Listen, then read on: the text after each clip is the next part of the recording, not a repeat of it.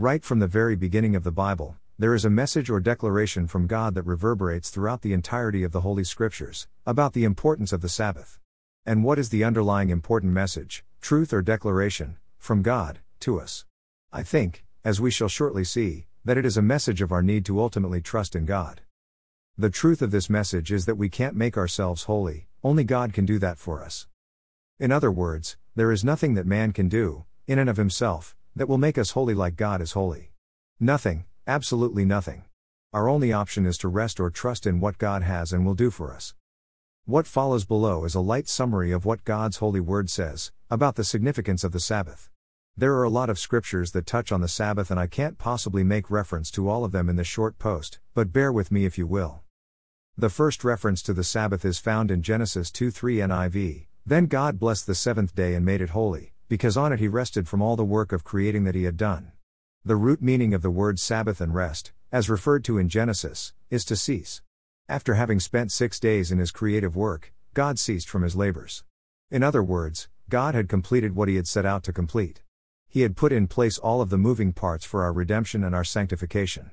Please note that there is no obligation, on man's part, given to keep the Sabbath, nor is it even implied in this particular initial scripture passage. Also note that the Sabbath was considered holy by God. That's important. That means that this reality is unchangeable, or in other words, this is the way it is from God's perspective. God's perspective is not open for challenging discussion. The next mention of the Sabbath is found in Exodus 16:23 NIV. He said to them, "This is what the Lord commanded, tomorrow is to be a day of Sabbath rest, a holy Sabbath to the Lord. So bake what you want to bake and boil what you want to boil. Save whatever is left and keep it until morning." This covenant of the law took place many years after God had made the covenant of grace via faith with Abram in Genesis 15:6 NIV. Abram believed the Lord, and he credited it to him as righteousness. That is a pointer, an indicator of the path that is to be followed. Reference is also made to this in Nehemiah 9:13-14 NIV. "You came down on Mount Sinai, you spoke to them from heaven. You gave them regulations and laws that are just and right, and decrees and commands that are good. You made known to them your holy Sabbath and gave them commands, decrees and laws through your servant Moses." In Exodus 28:11 NIV, the Sabbath law is made a part of the 10 Commandments. "Remember the Sabbath day by keeping it holy. 6 days you shall labor and do all your work, but the seventh day is a Sabbath to the Lord your God. On it you shall not do any work, neither you, nor your son or daughter, nor your male or female servant, nor your animals, nor any foreigner residing in your towns. For in 6 days the Lord made the heavens and the earth, the sea, and all that is in them, but he rested on the seventh day. Therefore the Lord blessed the Sabbath day and made it holy." Why did God not mention the Sabbath during all this time that had gone by, from its first mention until now? The answer becomes evident when the purpose for which the Sabbath was given is realized. Exodus 31:13-17 NIV explains, "Say to the Israelites, you must observe my Sabbaths. This will be a sign between me and you for the generations to come, so you may know that I am the Lord, who makes you holy. Observe the Sabbath, because it is holy to you. Anyone who desecrates it is to be put to death. Those who do any work on that day must be cut off from their people. For 6 days work is to be done, but the seventh day is a day of Sabbath rest, holy to the Lord. Whoever does any work on the Sabbath day is to be put to death." The Israelites are to observe the Sabbath, celebrating it for the generations to come as a lasting covenant. "It will be a sign between me and the Israelites forever, for in 6 days the Lord made the heavens and the earth, and on the seventh day he rested and was refreshed." And why was the punishment so severe for violating the Sabbath? Because it points to the reality of what our own efforts produce, not being holy, which results in both our physical death and spiritual separation from God. This covenant is commanded by God, to Israel, God's chosen people. Ezekiel 20:12 ASV also says, "Moreover also I gave them my Sabbaths, to be a sign between me and them, that they might know that I am Jehovah that sanctifieth them." The Sabbath was especially instituted as a sign of separation for Israel, something that no other nation honored or followed. Any person of Israel not keeping the Sabbath was to be cut off from his people. Why? Because this reliance of trusting in God to do for them and us what we in ourselves cannot do, is a prerequisite of faith. The onus shifts from trusting in our own works or efforts, to trusting in what God does for us. Our works or attempts to justify our own righteousness ceases. We rely in God to do for us what we in and of ourselves cannot do. Consider Galatians 3:24 KJV, "Wherefore the law was our schoolmaster to bring us unto Christ, that we might be justified by faith." Jesus, being a Jew and living in the time when the law was in force, had to keep the law, too, including the law of the Sabbath. But as Jesus states, he did not come to destroy or put away the law, but rather to fulfill it. Matthew 5:17-18 NIV. Do not think that I have come to abolish the law or the prophets. I have not come to abolish them but to fulfill them. For truly I tell you, until heaven and earth disappear, not the smallest letter, not the least stroke of a pen, will by any means disappear from the law until everything is accomplished. As far as any human beings are concerned, Jesus the Christ is the only one who the Holy Scriptures tell us that ever perfectly kept the law. But didn't Jesus break the Sabbath? Yes, he did, from the perspective of the religious leaders, but not from God's perspective. If he had have broken the law from God's perspective, then his sacrifice would have been unacceptable, as he wouldn't have been the spotless Lamb of God.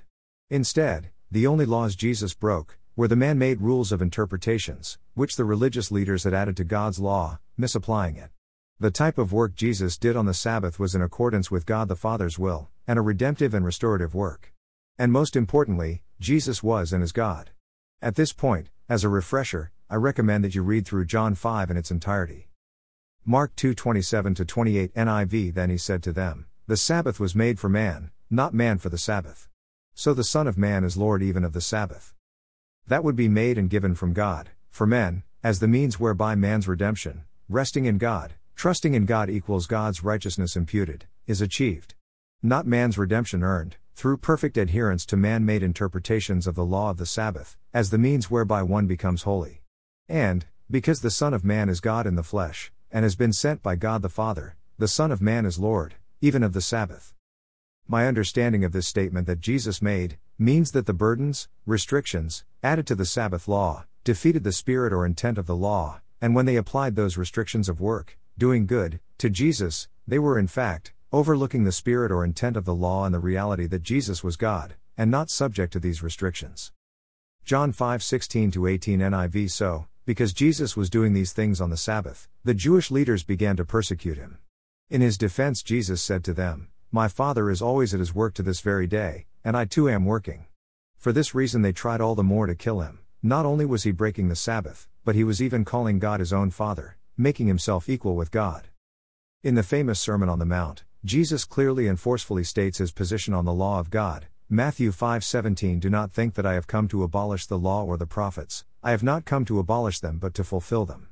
Jesus fulfilled the wholeness, intent or spirit of the law, for us, on our behalf.